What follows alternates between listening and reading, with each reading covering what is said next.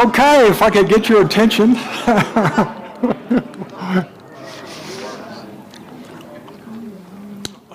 In case you didn't know, this is the Monday Bible study.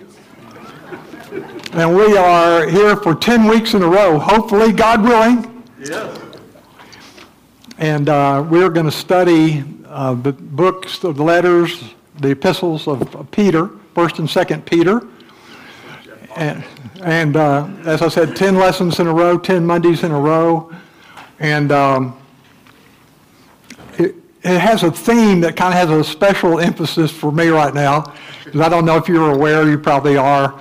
A couple of months ago, I was told I had leukemia.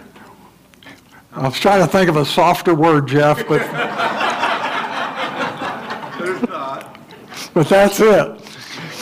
And what I've found in going through all the tests and all the hardship and trouble and spending so much time in doctor's office and clinics and all the tests they do and being poked and prodded and harpooned and everything else for about the last 6 weeks is that God can actually do something good and actually do something that results in joy and a building up of your character in the worst of circumstances. So that's the way I look at what I'm going through right now, is that I'm learning patience. Before this, I didn't have any patience with anything, I don't think.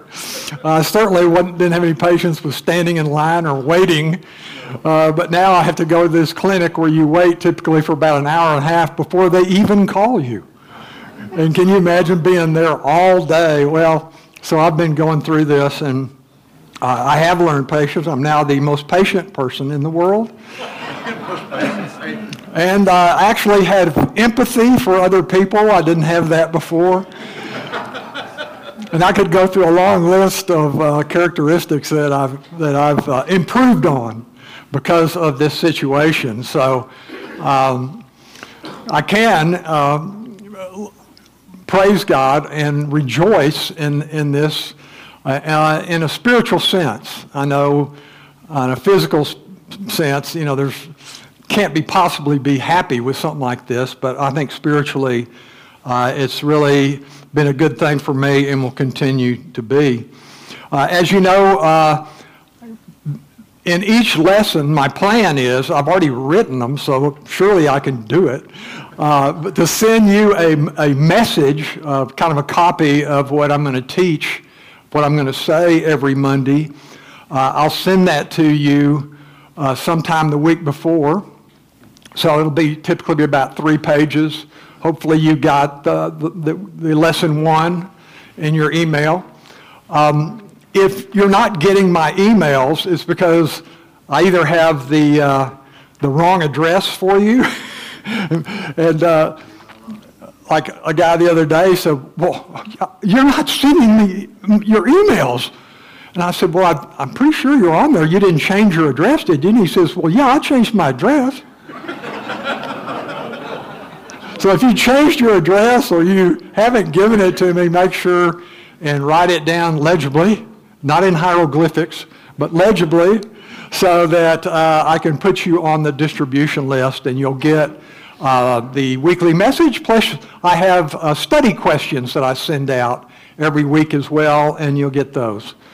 So that's the method of operation. Today, in 1 Peter 1, we're going to explore kind of the greeting and who the author is. The theme, as I said before, is rejoice in the midst of suffering, or the Christian's response to innocent suffering. And he will make that distinction in chapter 2 and 3. He's going to say, now, if you deserve what you're getting, that's one thing. But the churches that he was writing to really were being persecuted. It was right at the time when Nero, the crazy emperor of Rome, was blaming all of his problems on Christians. They were like a scapegoat. And so that was the beginning, really around 64 to 67 A.D. was the beginning of intense persecution by the Roman Empire. And so the church was facing some real hard times. The soldiers were coming after them. It became illegal to have Christian material. I mean, it was getting rough. And so he's writing to them to say, there can actually be good that can come out of this. And what you need to realize is that God is still in control. He means for you to be exactly where you are, and he's going to bring something good out of this. So persevere. Respond in faith. Rejoice in what God is doing, not in your worldly circumstances. Right?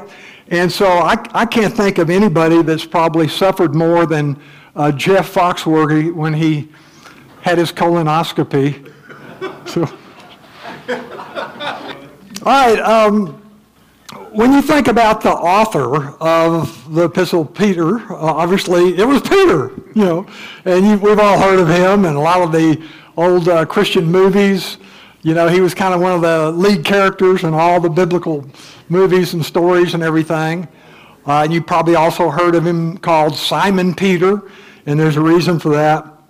And I thought the best way to tell his story was in the first person, to give a kind of an autobiography as if I was him. So if you'll cut me some slack and let me refer to everything as if I was Peter.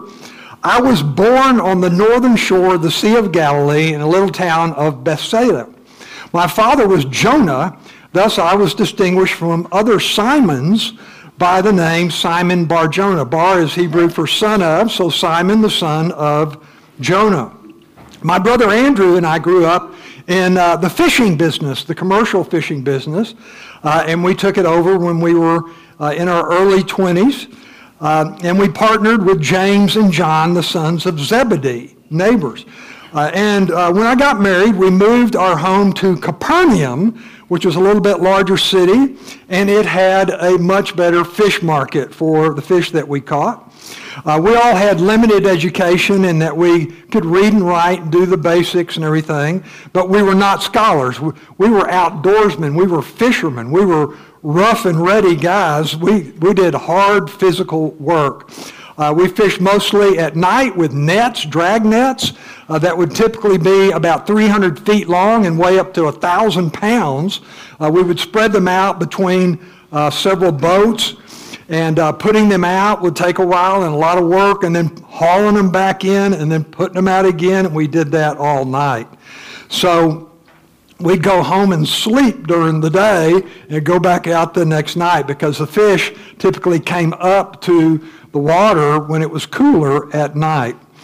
And when we were still young in our early 20s, the word came that an amazing prophet was at the Jordan River giving life-changing sermons, and everybody was excited about him.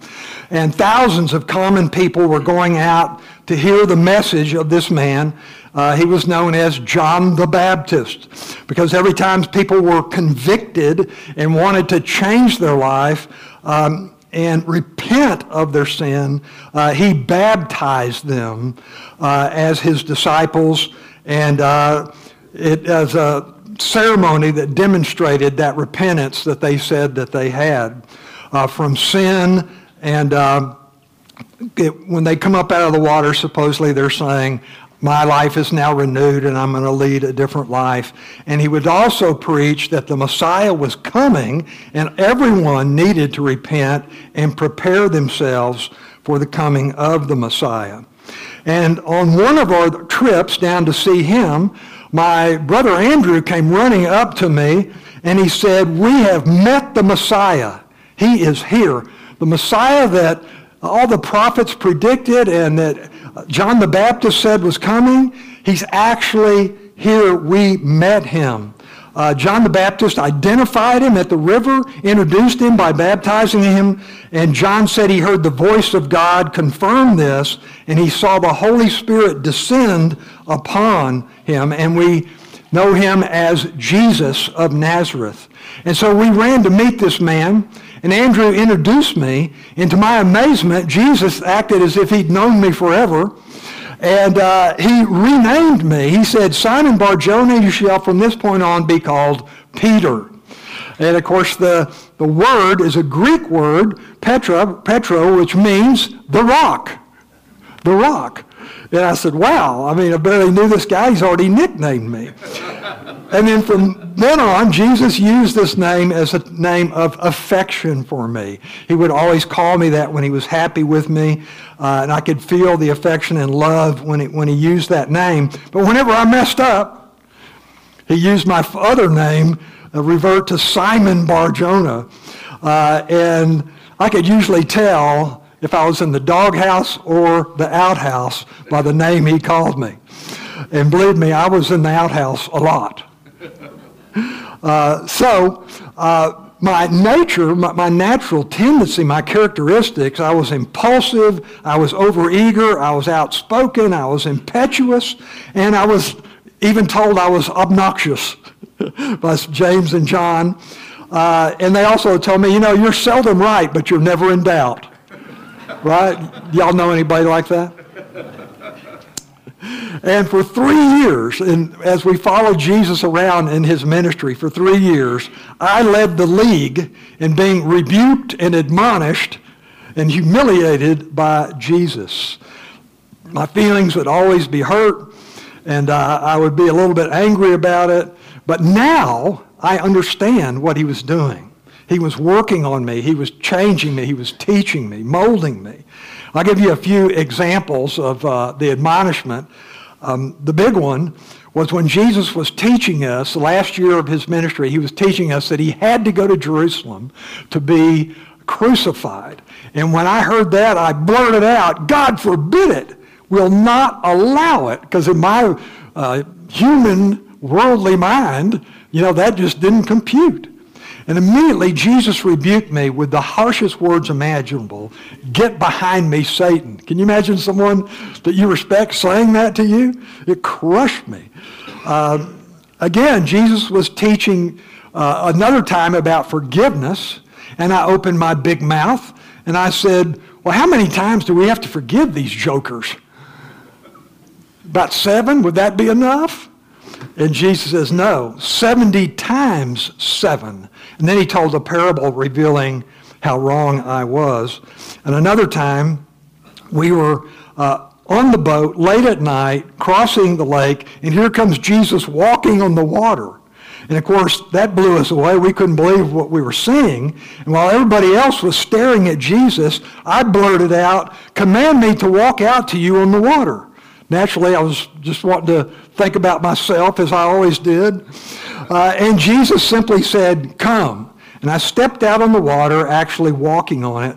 But I noticed suddenly the wind and the waves, and I got scared, and I began to sink. And Jesus grabbed me, and we got in the boat. And again, a powerful rebuke. Oh, you of little faith, why did you doubt? Why did you doubt? And of course, that crushed me. I couldn't believe, somebody would rebuke you for not being able to walk on the water. Like that's my fault, right? But I learned now that he was giving me a lesson in faith. So I was a whipping boy in all these stories. But later, after Jesus ascended to heaven, I understood the purpose. I had learned, I had experienced the need for faith, the all-important need for faith and the value of faith, along with the humility that it took to have the kind of faith that Jesus could use. I don't have time to tell in detail all the thousands of experience I had with Jesus, but just a few of the stories that molded me and shaped me and changed my life and prepared me for the ministry. It began with, you can find the story in Luke 5. Before we started following Jesus full time, we were fishing on the lake, and we came in the morning. We hadn't caught anything, and we were drying our nets out and folding them all up. And here comes Jesus with this big crowd, and he's teaching them right there on the shore of the lake. And when he finishes, he turns to us, me and my brother, Andrew, and James and John, and says, put the boat back out, put your nets out, and you'll catch some fish. And we said, are you kidding? Do you realize how tired we are? And by the way, we're the fishermen around here. You're just, I don't know what you are, but we're the fish, we're the experts. So, but out of respect for him, we put the boat back out, put the nets back out, and sure enough, the nets were so full of fish that it began to sink the boat, and we had to call our partners to bring out the other boat, and we filled that boat up too. It was an amazing experience. And as we pulled up to shore, Jesus told us, "Follow me, and I will make you fishers of men." And it struck me to the core that what Jesus had done was show us what was really important. I'm going to enter your world, Peter, and do this miracle that will blow your mind, because I want you to come follow me and be in my world. And when we saw what Jesus had done and he said, "Come follow me," we just dropped everything. We had a big investment in boats and nets and equipment, and we had this huge haul of fish. I mean, there was a fortune in fish. And you think we'd normally take them right to the market, but we were so convicted by what Jesus had done and what he said, we just left it all behind, walked away. And from that point on, we followed Jesus closely and were his disciples, his closest disciples. In Mark chapter 5, we were with him, and he took us inside a house, and we saw him raise a girl who had been dead. You think that wasn't mind-blowing? And then in Matthew 17, he took us up to the top of Mount Hermon, the largest mountain in the Middle East, and we saw him transfigured into all his glory. And not only that, we saw Elijah and Moses. They're alive. And we were amazed, and I got a preview. I can look back now and know that we were given a preview of our future glory in heaven and what Jesus in his glorified state would be. And skip forward to the Last Supper, John 13. Once again, Jesus was giving a lesson in servanthood and serving, and he was washing everyone's feet. And of course, I thought I'd be real cool and be the guy that said, "Oh, no, not my feet," because I'm too humble to have my leader wash. And Jesus says, "If I don't wash your feet, then you're out of here." Anyway, then wash everything, in that case. And I look back again now and I realize that he was teaching us to be servant leaders. To be a leader, to be great, you have to be a servant. It's completely opposite from the ways of the world. And then again at the Last Supper, in Matthew 26, Jesus, as we were finishing up there, said, "Before this night's over, you will all fall away." And of course, you know me, I said, "There ain't no way. I'll never do that. That will never happen. No matter what, I won't deny you or fall away." Yeah, those are pretty smart things to say, right?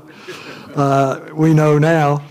And sure enough, as we go out to the Garden of Gethsemane and the soldiers come to arrest him, first thing I did was pull out my sword and lop off this guy's ear.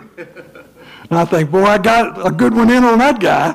I thought, I'm defending my Lord here. And Jesus rebuked me for that. How can this be? I thought at the time. And I was humiliated in front of all those people, my peers, and then all these religious people and the soldiers and everybody. And Jesus said, "Do you not know that if I wanted to protect myself, I could call down legions of angels to protect me? This has to happen." And I look back now and I realize that Jesus engineered this whole thing. He knew exactly, he had foreknowledge of everything that was going to happen. And they weren't arresting him. He was giving himself up. They wouldn't eventually crucify him. He would be the guy that gave himself up to be crucified, all according to the plan of God to redeem mankind, to be the necessary sacrifice, to be the substitution that we need to die on the cross for our sins so that our sins could be atoned for. But here I am trying to prevent it. And I was so angry and so humiliated by all this that later on I was accused of being his follower, and I denied him 3 times. And then guess what? The cock crowed, just like Jesus said. And I looked up and I saw him staring right at me in the distance. And I was crushed.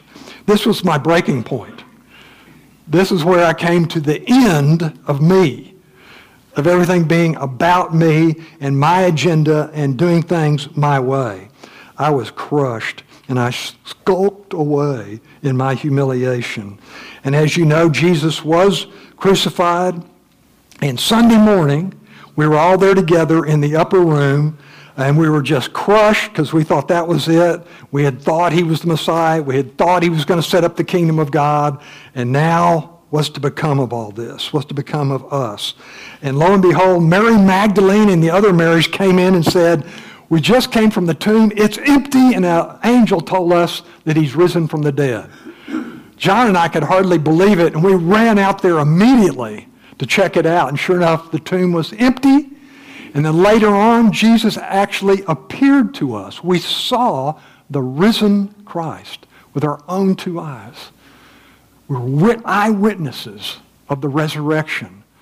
And you can imagine how excited we were and the impact that it made on our lives.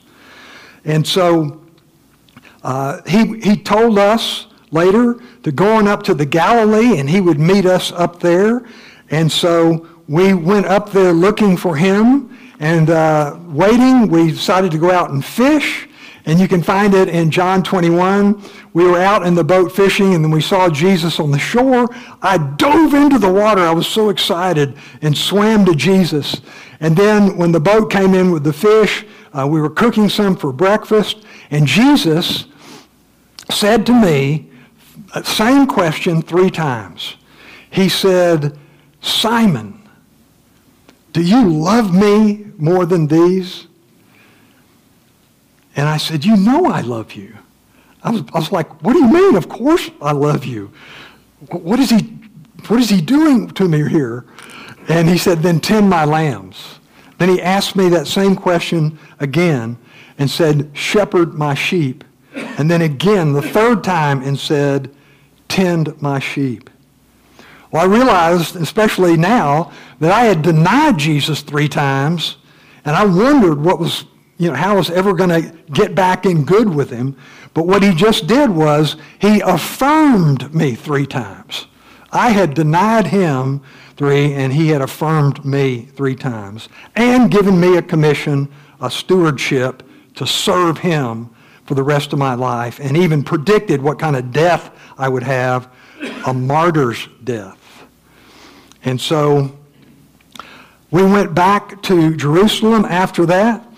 And we waited because Jesus said the advocate, not the advocate, the helper, the Holy Spirit is going to come. I'm going to send him to you, and he's going to help you. We didn't know what that meant, but we were in the upper room, and sure enough, the Holy Spirit came upon us. We saw it, we heard it, and we were filled with the Spirit, and the Spirit convinced us, led us out into the street, and it was at Pentecost, so there was many, many people there, large crowd, and I preached my first sermon.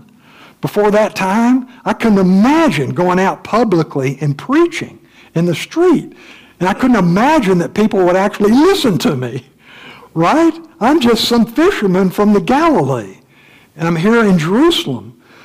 But I did it, and the crowd gathered. They were amazed because we were all revealing the manifestation of the Spirit and everything we were saying and doing. And so the crowd gathered, and I gave the sermon, and lo and behold, 3,000 souls were saved. 3,000 people came to Christ that day. That was the beginning of the church. Before that day, no church, then instant church. Literally, it was born right there on the day of Pentecost after that sermon. And then in Acts 3, we did, the Spirit enabled us to do a great miracle, healing a lame man at the temple, and that gave us opportunity for another crowd to form, and 2,000 more people were saved. So all of a sudden, you've got a church just overnight with 5,000 people, 5,000 members. It was an incredible experience. And there was so many Jews coming to Christ that the Jewish leaders became alarmed, and they arrested John and I. And you can find this in Acts chapter 4. And I got to preach a sermon to the Sanhedrin, to the Jewish leaders. You think that wasn't exciting and amazing? I had the boldness to speak to these guys who had the power to have me crucified as well as just like they did with Jesus. But to my amazement, instead of crucifying me, they let me go with the orders that I was not to say anything to anybody again about Jesus. Well, I told them, look, I have to. There is salvation in no one else, for there is no other name under heaven that God has given among men by which we must be saved. And by the way, should I obey God or you? And they kind of looked at him like, what? And he said, obviously, I'm going to obey God. We cannot stop speaking about Jesus and what we saw and heard. And after that, there were many arrests and many trials and much opposition there in Jerusalem by the religious leaders. And then 8 to 10 years later, the persecution spread us out to Judea and Samaria and the Galilee, and the word was spreading, but we really hadn't gone out to the Gentile world yet. We didn't get that. You know, I'm Jewish through and through, and we're God's people, and I can't imagine him having any affection or wanting to help any of you dummies, right? It just didn't occur to me. You know, it's all about me, right? But God impressed upon me with dreams, and you can find this in Acts chapter 10 and 11, that the gospel was to go out to the entire Gentile world. And so I had this vision of all the unclean animals that Jews were not allowed to eat. And I realized that Jesus was saying, all that's changed. The old covenant, the old ceremonial law is done away with. Now that Christ has made the ultimate sacrifice, there's no need for any of those sacrifices or for any of that ceremonial law to continue at all. And so I did what God told me. I went to Caesarea and shared the gospel with Cornelius, a Roman centurion, he and his whole family. And believe it or not, they all believed in Christ and became saved that day. And I could tell the manifestation of the Holy Spirit in them. So it was clear to me that that had happened and that they also were saved. And from that time on, we started going out, the apostles started going out to Gentile areas and spreading the word. In the early 60s, there began to be much turmoil and fighting in the city of Jerusalem. And so the apostles, having been going all over the Mediterranean world, pretty much left Jerusalem and the Jerusalem church at that time. I had gone to missionary journeys in Asia Minor, which is modern-day Turkey, and had relationship with a lot of churches there. And then I ended up in Rome about 64, 65 AD, and in 67 I was martyred by crazy Nero. He actually was going to crucify me, and I said, I'm not worthy of that. So he crucified me upside down, all according to church history. So even though there's no historical record in the Bible of me after Acts 12, I continued to minister until my martyrdom. And while I was in Rome, I wrote 2 letters to the churches in Asia Minor, which you have in your New Testament today. So, turn to those letters, and I'll revert to my old identity of Charlie. And so in 1 Peter chapter 1, we see Peter writing to, and I think we've got a map, do we, Larry, of the churches? You can see down here to the lower right, Jerusalem on the map. So that's where we had, Peter and the guys had been for a long time before they ever went out. Then they started moving up into Syria and Antioch, and then into Galatia, which is Asia Minor or Turkey. At that time, it was a Greek-speaking Greek world in that area. And it was being ruled by the Roman Empire, but it was really Greek culture, Greek language, Greek religion. And so they had never heard about Christ, hadn't heard the gospel.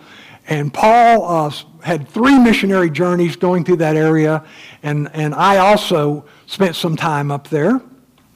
And in Galatia is the area of the churches that I'm writing these epistles to. And they were coming under persecution, and they needed a letter of encouragement to tell them that you need to expect this. This is part of living in a fallen world and being on the side of God. This world that we live in is ruled by the adversary of God. For his purposes, God has given the adversary a certain amount of power, and so this world is being ruled temporarily by him to give people a choice. And as long as that is occurring, this is going to be a troubled, broken down, problematic world in which the followers of Christ are going to be persecuted and mistreated harshly. And so expecting that, you need to look at the spiritual life that's going on in your life and praise God for what he's doing spiritually, right? And also as you do that, as you rejoice in your innocent suffering, God will reward you and take care of you. He won't get you out of the trouble, but he will help you endure it and persevere through it. And so he writes this letter to them. He identifies himself as the author, Peter. That was his Greek name, of course, the rock.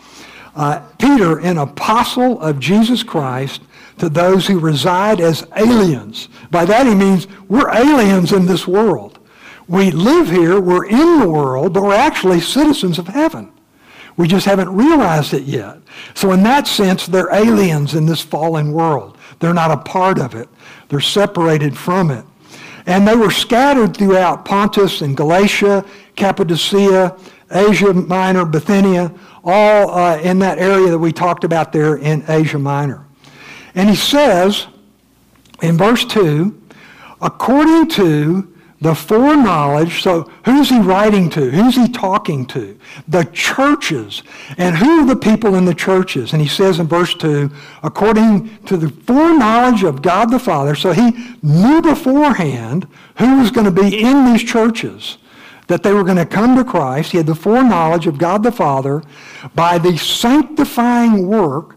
So sanctifying means being set apart. So he set them apart for his purposes, to be holy. So by the sanctifying work of the Spirit, so the Spirit of God was at work in their life, changing their life from the inside out. According to the foreknowledge of God the Father, by the sanctifying work of the Spirit, that you may obey Jesus Christ and be sprinkled with his blood, so that blood of Christ is the price that was paid for our sin, so that we could be atoned, so that we could be completely forgiven and declared justified by God.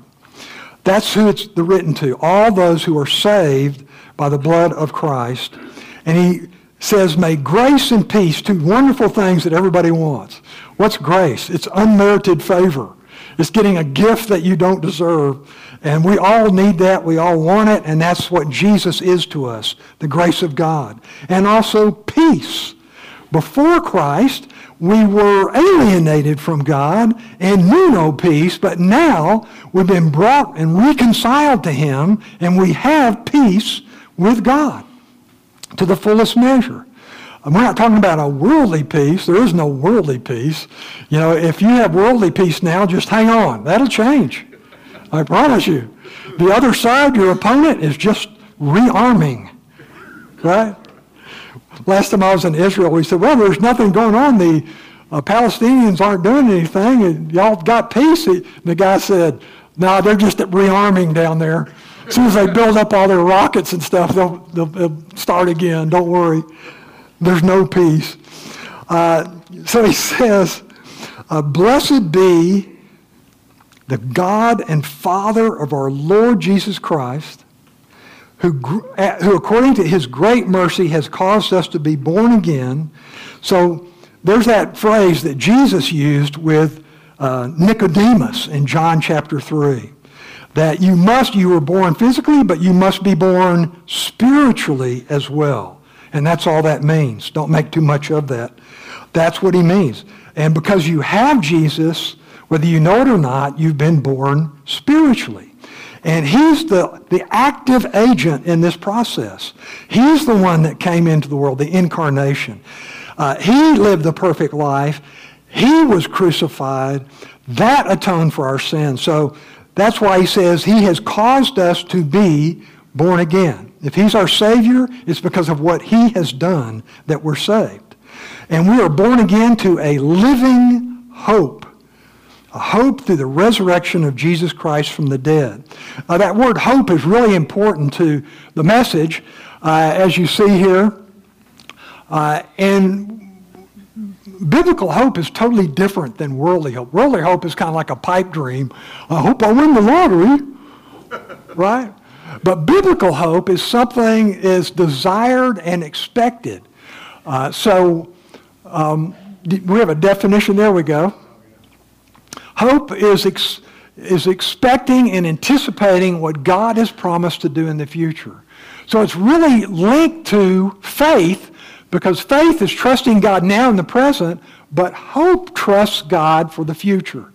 So we're looking forward to heaven. We're looking forward to the coming of Christ.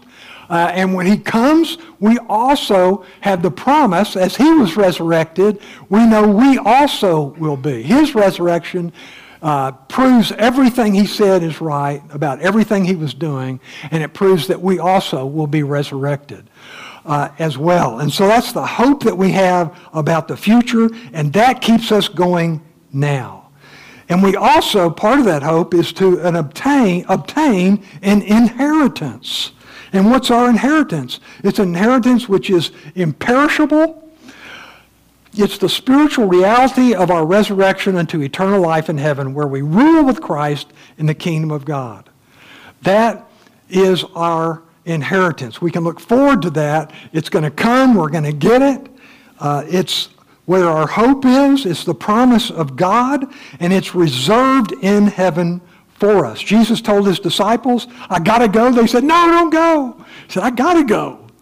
And I'm going to prepare a place for each one of you, a mansion, and you can come and you will be with me forever. And so that's what he was talking about figuratively, that we have a place reserved in heaven, an inheritance which is imperishable. The inheritance you get now on earth, if you get one, is perishable. It'll fade away. It'll be spent. It'll be lost. You'll lose it eventually. But this inheritance is eternal and unfading. So it's reserved in heaven for you who are protected by the power of God through faith for a salvation ready to be revealed in the last time. Now, that word salvation is used three different ways in the Gospels. For salvation from the penalty of sin, which is death, so that's your initial salvation. And then salvation from the power of sin. So the power of sin is still at work in our mortal bodies. We still have desires, and the Spirit helps us be saved from that. But the ultimate salvation is when we're resurrected into our glorified state. And that's what he means right here. That salvation that will be revealed at the end, at the last time. And in this, you greatly rejoice, even though now for a little while, if necessary, this is his point that he's been trying to get to. I know you guys are suffering, and you need to be rejoicing in the hope that you have and the inheritance that you have. And for all that Christ has done for you, you need to be rejoicing because you are now distressed by various trials. There's a paradox there. Their physical, material world is suffering terribly, and yet, as Christians, they're told to rejoice because God actually has a purpose in this. He's going to teach them something through this, and He's going to change their life through it, and they can look forward to the hope that they have when Christ comes back. And verse 7, as they rejoice, it'll be the proof of their faith. So they're being tested as well. We're all tested every day in that sense. Our faith is tested. Are we going to trust God, or are we going to go our own way and do our own thing?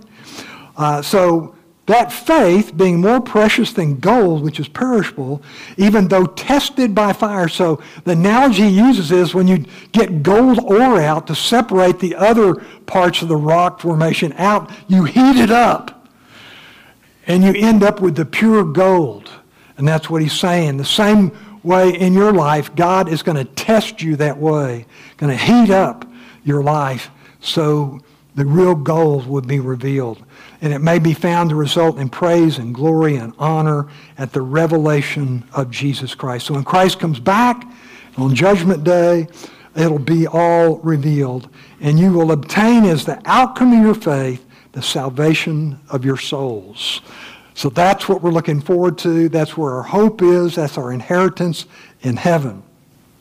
And there's really kind of a mystery here, to people in the world of what God's plan. And I remember, when my situation popped up last summer, I'm human, right? So I said, this isn't fair. I don't deserve this. What have I done? Come on. It's just natural, right? And so it does seem to be kind of a paradox, and it seems to be a mystery to you when it happens to you.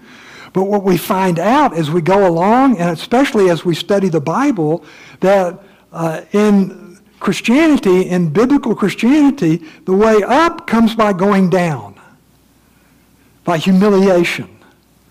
That's actually a good thing. Believe it or not, we all need to be humbled. It's the best thing that could ever happen to any of us. And there is an inversion in attaining the glory that is promised to us. The promises coming from Christ, the resurrection and the glory, that comes only after this present day season of suffering and trouble. Suffering precedes glory, and who's the most clear and obvious example of that? Jesus Christ. He had to suffer and die for the glory to become a reality. The worst thing that ever happened, the most unjust thing that ever happened, was the crucifixion, because he's sinless, he deserves nothing that happened to him, and yet he was unjustly killed. But what's the greatest thing that ever happened? The crucifixion. It was somehow simultaneously the worst thing that ever happened, but also the best thing from a spiritual standpoint, because it redeemed mankind. And that's why we have to look upon suffering as well. God can make something good out of even this. And so we step out in faith and continue to live and endure and persevere through these trials. Let me close in prayer. Lord, thank you so much for blessing us with your word and the encouragement that we get as we read Peter's letter to the churches based on everything they were going through.